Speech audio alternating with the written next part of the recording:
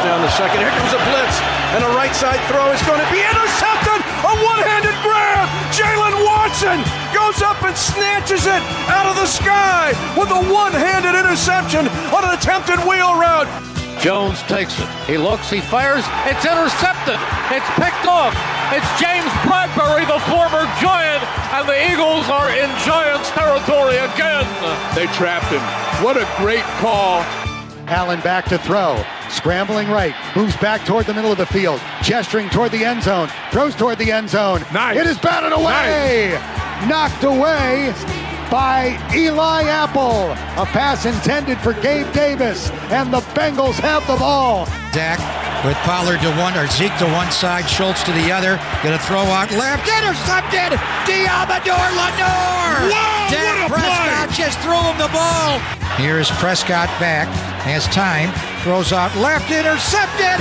Ball got tipped up and taken by Fred Warner. Jimmy Ward tipped the ball, and Fred Warner with the INT. Pick City, baby. Pick City. Pick City, baby. Nice intro there, Jared. Eli Apple. That was the answer. He was the answer. Had him here, didn't we? No, they Eli Apple where? What? They tried to get Eli Apple. Tried to get Eli and Apple, they that's couldn't right. get Eli Apple to the Raiders. That's right. That's right. He would did have been the sign, answer. and then they signed him and cut him. Yeah. He would was have been- actually yeah. signed here, and then, Yeah. Mike Mayock and John Gruden said, no thanks. He would have been the answer. I answered all their problems defensively. Yeah, Eli Apple. Hello, how are you guys? What's going on, buddy? How are you? I'm sitting in Reno. Ooh. Oh, okay. Oh, Well, no, that's right. they like you better in Reno than they do here. Apparently. There's snow on the ground. There's been snow on the ground the entire time. This is a nightmare. It's freezing outside. I did the Utah trip this weekend, and little snow, but not as much as you're probably experiencing. Both of us going to cold places over the weekend. Not great. No, take me back to the desert where it's, nice and warm in the winter. What's happening now with this was kind of a hotel, but not kind of a hotel, more of an Airbnb. What's happening with people who rent out their places and want to have the most confusing, literally confusing televisions instead of non-cable than I've ever seen in my life? I couldn't find Phillies Giants to save my life, and there must have been 700 channels. There was YouTube TV, there was Apple TV, there was Netflix, there was Hulu, there was Prime, and the best I got was Beverly Hills 90210. Jared, we might not be talking about the NFL today. Ed, first off, the question I have for you is, what do you mean it was kind of a hotel but more like an Airbnb? It was like a condo? Yes. Okay. That's a great way to put it. So it was an Airbnb, it just wasn't a house. Well, no, because there were like 14 of them. Yeah, so somebody bought a condominium and then subdivided it into 4 different living spaces. Yeah, there were a lot of them. Okay. We had a great view. In fact, the wireless name was Big View. So the wireless was perfect, but the TV, I've had that in the past. So you do Airbnbs where just get me basic cable. Just get me a little DirecTV. They can't pay for that. Get me a basic cable instead of these crazy televisions they're with so many giving you- channels. You're getting an Apple TV or a Roku, and you just got to hopefully find the app that you can watch the sporting event on. That's all you got, Ed. There's not going to be cable at an Airbnb. Way too complicated. Cable's too expensive. We were on Netflix and Hulu, old TV shows. That's all we could see. It was just depressing. There was a CBS Sports channel that gave stat updates from the Kansas City. Oh my God! You're watching the game cast of NFL games. Oh my God! And then we were watching all the betting channels. They all came through fine. Of course, I knew what everyone was taking on the spreads and this the props. was in Utah. This is in Utah. Okay. This was in Utah. Yeah. I don't know. I didn't know what to do with it. It was depressing. Got home yesterday for the games. The first bite. Is one-legged Patrick Mahomes the best quarterback in the NFL? I can speak to this because I watched the game. Did we lose Tyler? One-legged Pat Mahomes. They bouncing around on one leg for the entire game. Here's the real problem. The Jags blew it. The Jags got Patrick Mahomes. He was out of the game, and they let Chad Henne go on a 98-yard touchdown drive. And then Mahomes comes back in for the second half, but he's like limping around, jumping around. Like, they blew it. The Jags, that's how you beat the Chiefs, is Patrick Mahomes gets hurt, and the Jags blew it. So if Mahomes is going to jump around and they're going to get a touchdown drive out of Chad Henne, the Chiefs are somehow immune to a Patrick Mahomes injury, which it should be the number one thing to take them down. Well, what if the Jacksonville Jaguars had a better defense? That'd be helpful, but it's still, I mean, that's how you beat, like when we talk about the future of the Raiders and how sort of their outlook is while Patrick Mahomes is still in the division. And Justin Herbert. The best option for the Raiders to do anything, to win anything, is a season where Mahomes gets hurt. Right. And obviously, Mahomes misses games.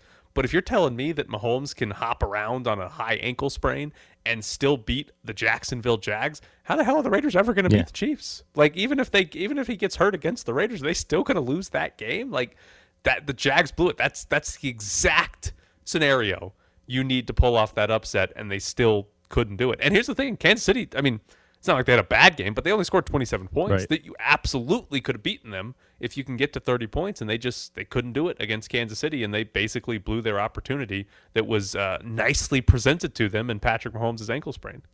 What it reminded me of was the Bears-Packers game, like Khalil Mack's debut with the Bears, where he goes ballistic in the first half, injures Aaron Rodgers, and then in the second half, Aaron Rodgers is just sort of stood up in the backfield, him up. And he's just like, all right, I'm just going to throw it. Yeah, I'm just going to throw it. I'm not going to move, but I'll throw it. So here's looking forward. And I guess we're not really going to know how healthy Mahomes is, but he came back into that game. What should our expectations be of Kansas City if Patrick Mahomes is not 100%, which I'm guessing he's not going to be in a week's time? Well, they're playing a much better team, I think, this time around. But, I mean, I'm not going to – after the other day, can you put anything past him? Not really. I don't think you can really put anything past him. That I don't know if they can score 30 with him, but they're at home. Don't know what the weather's going to be like, although Cincinnati yesterday kind of put that to the side, and it didn't matter with them yesterday. I don't know if you can put anything past this guy if he's playing on one leg. Now, that was a lot of adrenaline. Taped it up. I'm sure they shot him up. They don't like to talk about that, but let's see how he responds during the week, because this is going to be the interesting part of how he responds. There was Greg Olsen last night was talking on TV, and obviously he's had injuries. He thinks he'll be, limited until Wednesday or Thursday, maybe on crutches just to keep the weight off it. And he's a special player. There's no question about that. But let's see how the ankle responds, because the adrenaline the other day probably played a big part in it. Now it's calmed down. We'll see how bad the sprain is. I'm guessing when the Chiefs play the Bengals, Patrick Mahomes will not be able to feel his ankle or foot because of how many shots he gets between now and then. Yes. He is just going to have no feeling. It's going to be just like a block of ice. Right. All right, Pat, you don't need to feel that. Just don't hurt it anymore to where you can't walk. The interesting part to me, though, is Kansas City only threw for 218 yards in that game. And Mahomes, he missed that whole drive where Henne took him down the field. The run game took him down the field. But Mahomes only threw for 198.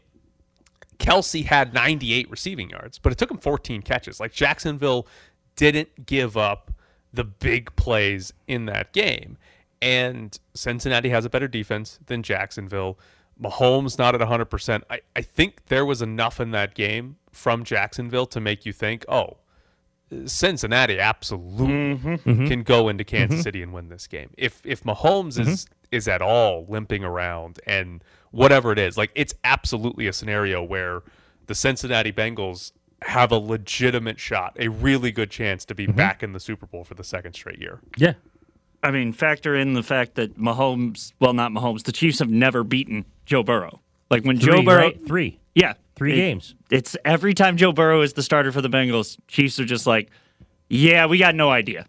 Every time Joe Burrow's been healthy, they've been really good. He's got a papier-mâché offensive line, but the ball is out. Yeah. And Chase is running 30 yards down the field.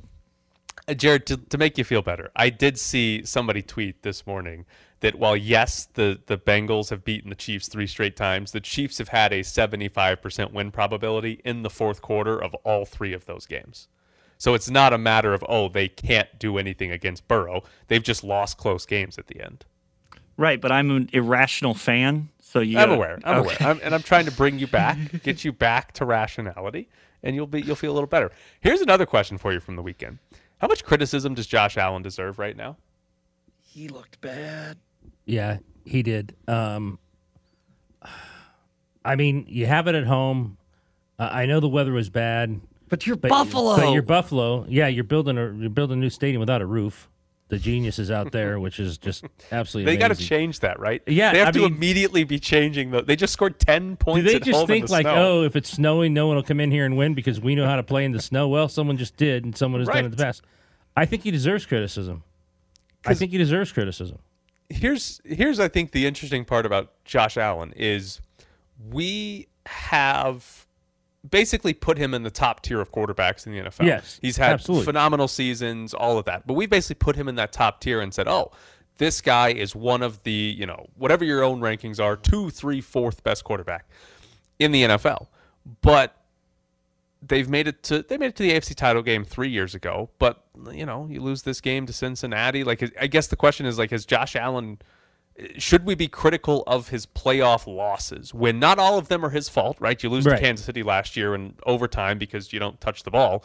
But I guess should we still consider him in that top tier, or are we looking at more of Buffalo might not actually be able to do this over the next 4 or 5 years because he's not as good as Joe Burrow, Patrick Mahomes, and maybe there's other quarterbacks that are better than him in the AFC. And maybe it's a problem for Buffalo that Josh Allen isn't good enough, which is a wild thing to say, given that he's been considered a top 3 or 4 quarterback for a while now. Well, I'm not going to tell you I know the stats on every one of those games he lost. I know they did get to the AFC Championship. It's all subjective, Everyone says if you don't win a championship, you should be put in a certain box. I'm not so sure I believe that because you could play really, really well and still lose a game.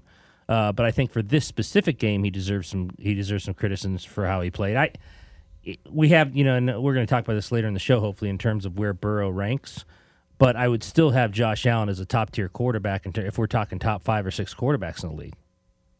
Yeah, and he should be. And if you were, drafting quarterbacks to start a new franchise, he's going to be in that top 5 range. But I guess my main question on Buffalo is, as we've talked about so much, if you're the Raiders right now and you're looking up at the AFC and you see all of these teams with good young quarterbacks, is Buffalo a team that is looking up saying, wow, are we ever going to be as good as Mahomes in Kansas City? Are we going to be as good as Burrow in Cincinnati? They might be in a similar situation where they're looking up with, well, we think we have our quarterback, but we're not as good, or he's not as good as the top 2 or maybe 3 guys in this conference, which is, sort of the issue. I will say this on Josh Allen this year, because you can throw in the other game. He was not good against Miami and not good against Cincinnati. I mean, that's 2 bad playoff performances. He was very good in both games last year. He torched New England and then was good against Kansas City. He just needed the ball last year. Yeah, they just lost. So I think, but the other losses, like they lost to Houston his rookie year. I don't think he was very good. The first time they got eliminated by Kansas City, I don't think he was very good. So he's had a lot of bad playoff performances that lead to losses. Is Burrow the second best quarterback in the league? You know what? Here's the thing, and I see some of the quarterbacks you have down here. I go like this: who would you rather have for the next 10 years? Because there's quarterbacks listed here I'd rather have for the next 10 years. Lamar Jackson. I might even want Justin Herbert for the next 10 years. But I'll tell you this: the guys, when he's healthy, he's been money in the playoffs. He hasn't always been healthy, so I'm not going to say he's the second best quarterback in the NFL because I'd rather have some of those other guys. But you got to give the guy a lot of credit, man. You got to give him a lot of credit for what he's done the last 2 years when he's completely healthy. All right, coming. Oh, sorry. Go ahead, Joe. I was just going to say he's so calm. He always looks like cool, man. Yeah, like he's just cool. Just like literally like, yeah, that's fine. We're about to go score. It's cool. Coming up next on ESPN Las Vegas, UNLV basketball found another way to have a disappointing part of the season. Colorado tried to get it to Nance. Couldn't do it. Bam has it. Going the other way. Got it to Tyler. Stepping into a 3.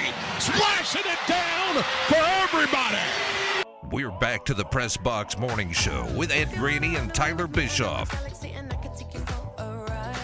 Well, I can tell you who wasn't splashing it down, and that was UNLV against Fresno State on Saturday. Ed, UNLV Bulldogs lost were to doing Fresno some State. splashing. They were. Fresno State, who was 6-11 before that game, beat UNLV, pushed UNLV down to a tie with Wyoming for last place in the Mountain West, setting up a monster game. Showdown tomorrow night. Massive game between UNLV and Wyoming to see who will be in last place. But here's the concerning part. Fresno State, 269th in offensive efficiency entering that game. Fresno State scored 1.27 points per possession. That is their highest mark of the season. Their most efficient offensive game was against UNLV. Every single Mountain West opponent has topped 1 point per possession against UNLV, and UNLV in conference play has the 9th most efficient defense. How the hell did we get here after they started 10-0 with what looked to be an actually good defense? Maybe we go back and see who they played to get to 10-0. I'm serious. We talked about this when it first came out, when we first saw the list of non-conference opponents. We said we thought it was a really weak schedule. But then after 10-0 and how they were playing defense, we said, well, maybe it doesn't matter. Maybe they're just that good defensively, and it doesn't really matter they're not playing great teams. I'm not saying every Mountain West team is a great team. Fresno State obviously isn't. That's the concerning part. If you're going to allow, Boise, who I think is really good offensively, Colorado State shoots the ball really well, not a really good team, but shoots the ball well, but can score. If you're going to have trouble defensively against those teams, maybe that's not an excuse, but a reason. But when you go against Fresno State and this happens, there's something wrong with what's going on defensively. That to me is the big point there, is that, yes, the non-conference schedule was pretty weak, and I think there's a big reason as to why they go 10-0 to now 12-7 is because of how soft it was. But Fresno State's bad. Half of their non-conference schedule was against teams ranked higher in KenPom and net than Fresno State. So it's like, if the non-conference schedule was going to prepare them for any opponent, it was Fresno State. Like, that's the type of team they should have been able to beat, and they couldn't do it, and they couldn't do it because of their defense. And here's what I think is interesting. We have talked about their defensive scheme a lot. UNLV switches every screen, and we have talked about opponents taking advantage of it, right? It seems basically every Mountain West team right now is attacking UNLV's switches. They either post up UNLV's guards, or they get the center on a point guard, and the point guard just drives past Victor Iwuako or Keyshawn Hall or David Nwaka. And I think what's the interesting part is Kevin Kruger's getting beat by Mountain West coaches. Kevin Kruger put this scheme in, thought this is what we're going to do in every single game, and there wasn't, an understanding. There wasn't an ability to adjust to conference coaches being better prepared, for conference coaches knowing how to beat something, or just being better at this than Kevin Kruger, because it all worked in the non-conference. There wasn't an issue in the non-conference, but once they got into conference play, Mountain West opponents are exposing it, and Kruger has yet to show an adjustment. Yeah, you're scouted more in conference. Right, and he has yet to show an adjustment. They have switched every single screen, and it doesn't matter who's guarding who. It doesn't matter that 5 straight opponents have taken advantage of that. They have not changed anything, and that, I think, is sort of the big concern. I know Kruger, after the game, Mike Grimala tweeted out a video from his post-game press conference where Kruger said, "Yeah, we're gonna have to change some things." Maybe it's a little late for that because you're 1-6 in conference play, and your NCAA tournament hopes, which you once had in mid-December, are completely gone at this point. Like, it just seems like Kevin Kruger has not gotten. I'm not saying he's gotten out-coached in single games. That's happened, but that's not the issue. The issue is, like, his just plan and strategy coming into the Mountain West season was, it doesn't matter what other coaches do. We're going to be good enough that it's irrelevant, and his roster is not that good, and he has not shown the ability to change. Can't they see this?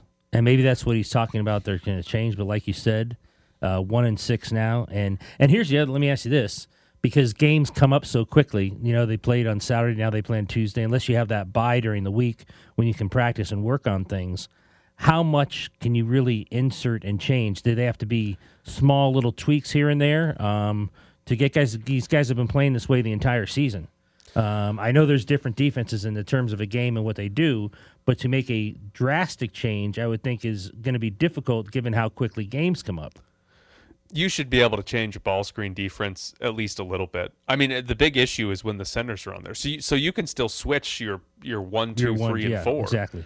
But if Victor Iwako's in a ball screen, don't switch. If Keyshawn Hall's in a ball screen, put a different defensive scheme out there. I assume they're going to try something different on Tuesday against Wyoming, but maybe they don't. And here's what's become maybe a different issue for UNLV. The way Kevin Kruger is handling the center position, it's terrible. It reminds me of how Marcus Arroyo handled his quarterbacks in his first year. Because here's what's happened. Mike Grimala tweeted out before the Fresno State game that UNLV is better with David Mwaka, both offensively and defensively, than they are with Victor Iwako on the floor, right? They're just better. And for some reason, Kevin Kruger has benched David Mwaka, and he has started Victor Iwako. And then, against Fresno State, Keyshawn Hall played more minutes at center than Victor Iwako and David Mwaka combined. 10 more minutes. And Keyshawn Hall is the worst defensive player on the team. He might be the worst defensive player in the Mountain West. And what happens, we talk about this switching defense, because they switch everything, what two back-to-back opponents have done every time Keyshawn Hall is in the game, Utah State and Fresno State, they just run a ball screen to get Keyshawn Hall guarding their best perimeter player. Who goes right and then by him. Keyshawn Hall cannot guard him. And Kevin Kruger's done such a terrible job managing the center position, and it's pretty obvious. This isn't like you don't know what we're doing here. Like he's mismanaged this. David Mwaka is their best center, and he's playing behind two other guys right now. I don't quite understand what Kruger's going for at his center position. If he wants to play Keyshawn Hall 25 minutes, he has to change the defensive scheme. If he's not going to change the defensive scheme, David Mwaka needs to play like 25 to 30 minutes because he is the best of those guys defensively. I don't know what Kruger's doing. He has completely botched his center position the last two games. Is he looking for more offense from the Keyshawn Hall? I mean, I assume so, but Keyshawn Hall's a negative. As much as he's scored and as efficiently as he's scored, he can't guard anybody. He's a complete negative. They gave up 2 alley-oops because Keyshawn Hall can't guard anybody. 2 different times, Fresno State just had a guy drive past Keyshawn Hall, help defender had to come, and they threw an alley-oop up because Keyshawn Hall cannot stay in front of anybody. He's a complete negative on the defensive end that, sure, you might be looking for offense, but it doesn't matter because of how bad he is defensively unless you change your scheme. If they change their scheme, you can try to find ways to hide Keyshawn Hall's defensive efficiencies, but the way they play, Keyshawn Hall's guarding the other team's best player like 75% of the time, and you can't have that. There's no chance you're winning. We just saw it. They played, the second worst team in the conference, and they might be the worst team in the conference, so maybe third worst team in the conference, and they couldn't do anything about it. And it's just been a complete mismanagement by Kevin Kruger with the center position, and I'm curious what he changes, but at this point, he kind of lost the season after a really, really good start. All right, coming up next here on ESPN Las Vegas, Ben Goetz joins the show. You were on the bench, and he was speaking. He had his arms spread, and then we just saw him leave the locker room early. Can you shed, any light or insight into what he was trying to express to you?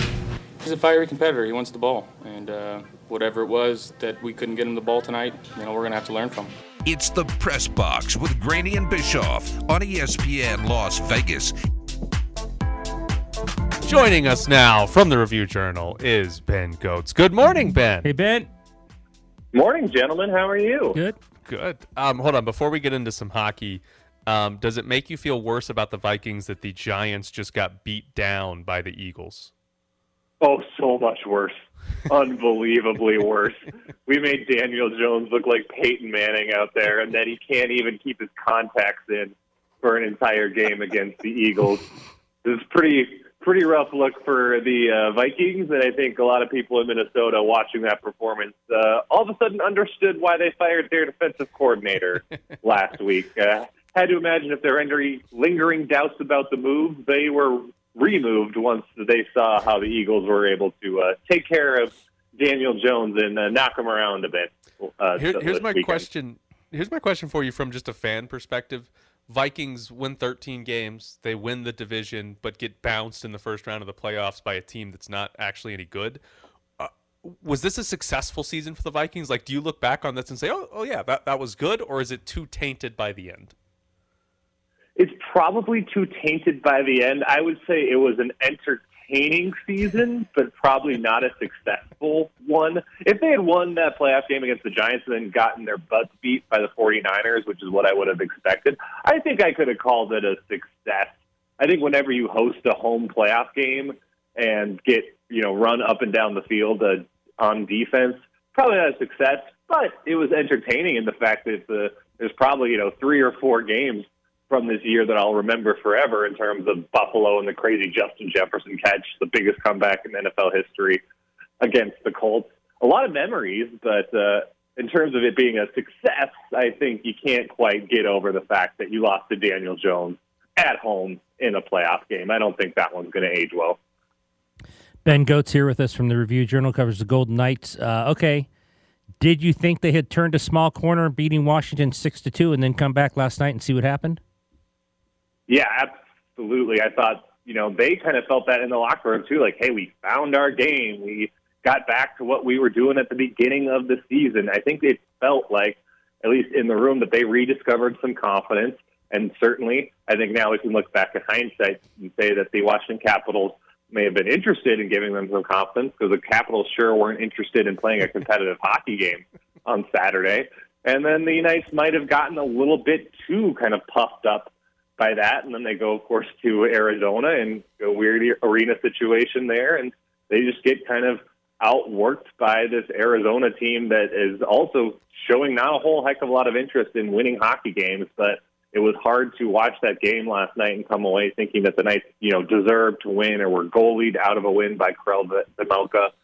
They really didn't generate enough to give themselves a good chance in that game. And so I think any kind of positive vibes that they were feeling Saturday night on that plane from Las Vegas to Tempe, Arizona, all of a sudden just got washed away by that loss last night. And now there are probably even more questions for this team as they continue on a pretty tough 3-game stretch here heading into the All-Star break.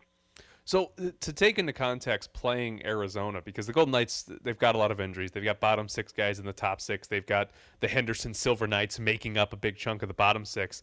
And I think it's fair to, you can point to that and say, oh, we're not going to play as well, especially every single night. But against Arizona, shouldn't that sort of not be as big of a concern that you've got less talent, because that Arizona doesn't even lead in hockey games most of the time, let alone win them? Yeah, absolutely. I mean, there's obviously no excuse, no matter kind of what the Knights' injury situation is, for them not being more competitive in that game yesterday. Just in terms of, like I said, I think it was a fair result for you to walk away and say that the Coyotes got the better look in that game and deserved to win, and that just can't happen if you're the Knights and you are still jockeying for playoff position and trying to hold on to first place in the Pacific Division. If Karel Vejmelka, really just stood in his head yesterday, I think you can walk away being frustrated if you're the Knights, but not overtly disappointed. But that's not what happened yesterday. The Coyotes generated a lot of good looks in the slot. The Knights didn't. He got a goal yesterday. Revenge game for Phil against his former team. He's one more from a very significant milestone. He's about to jump into the top 100 goal scorers in NHL history with his next one. So I'm sure that one felt good for him last night. And, hey, he's at least contributing. And like I said, there's a lot of guys on this team right now that can't really say they're adding to the score sheet. So I don't think Phil Kessel is even Bruce Cassidy's primary concern right now.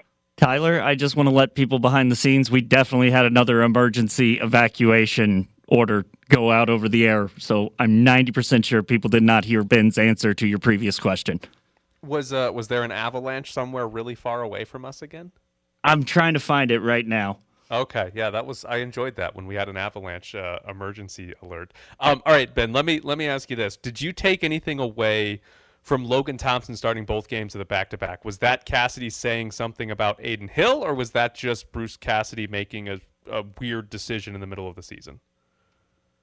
I think it said something about the level of urgency that Cassidy feels right now. I think if he felt comfortable with kind of this team's game and where they're at in the standings and everything, you can roll out Adin Hill on the second night of a back-to-back against, obviously, a team that you can feel pretty confident in beating, or you should feel pretty confident in beating with your backup goaltender in the Arizona Coyotes. So the fact that Cassidy didn't do that he went with Thompson again, I do think speaks to the fact that he really wants to pile up points here before the break, especially knowing that the Knights have 3 really tough games here in New Jersey and then against the New York Rangers and the New York Islanders before they get a break here for a while.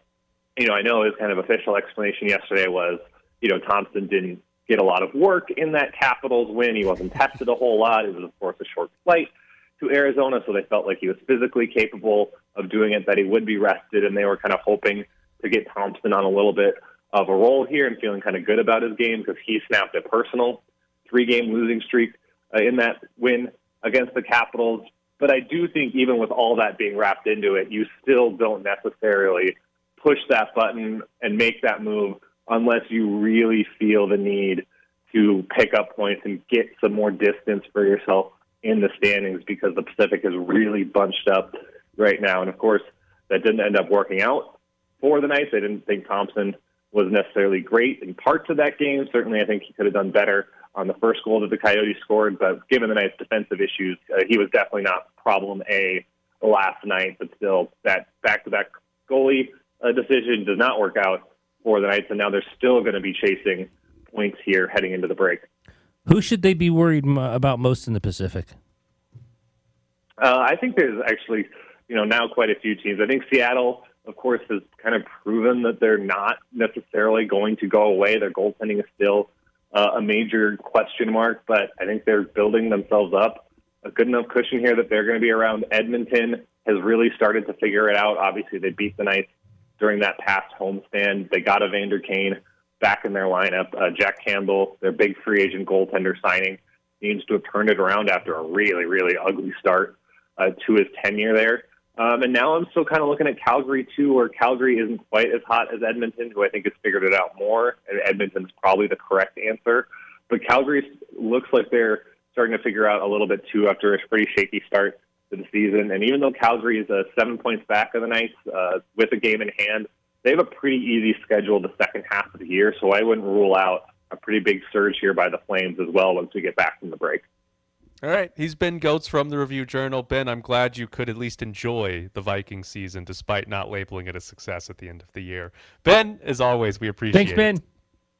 Hey, no problem, guys. No stats, all vibes. The 2022 Minnesota Vikings. I'm here for it. So there is Ben Goetz from the Review Journal.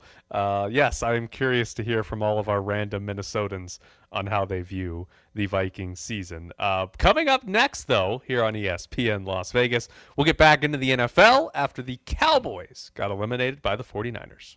Brett Maher for the extra point. Left hash. The kick is blocked. Oh, dear.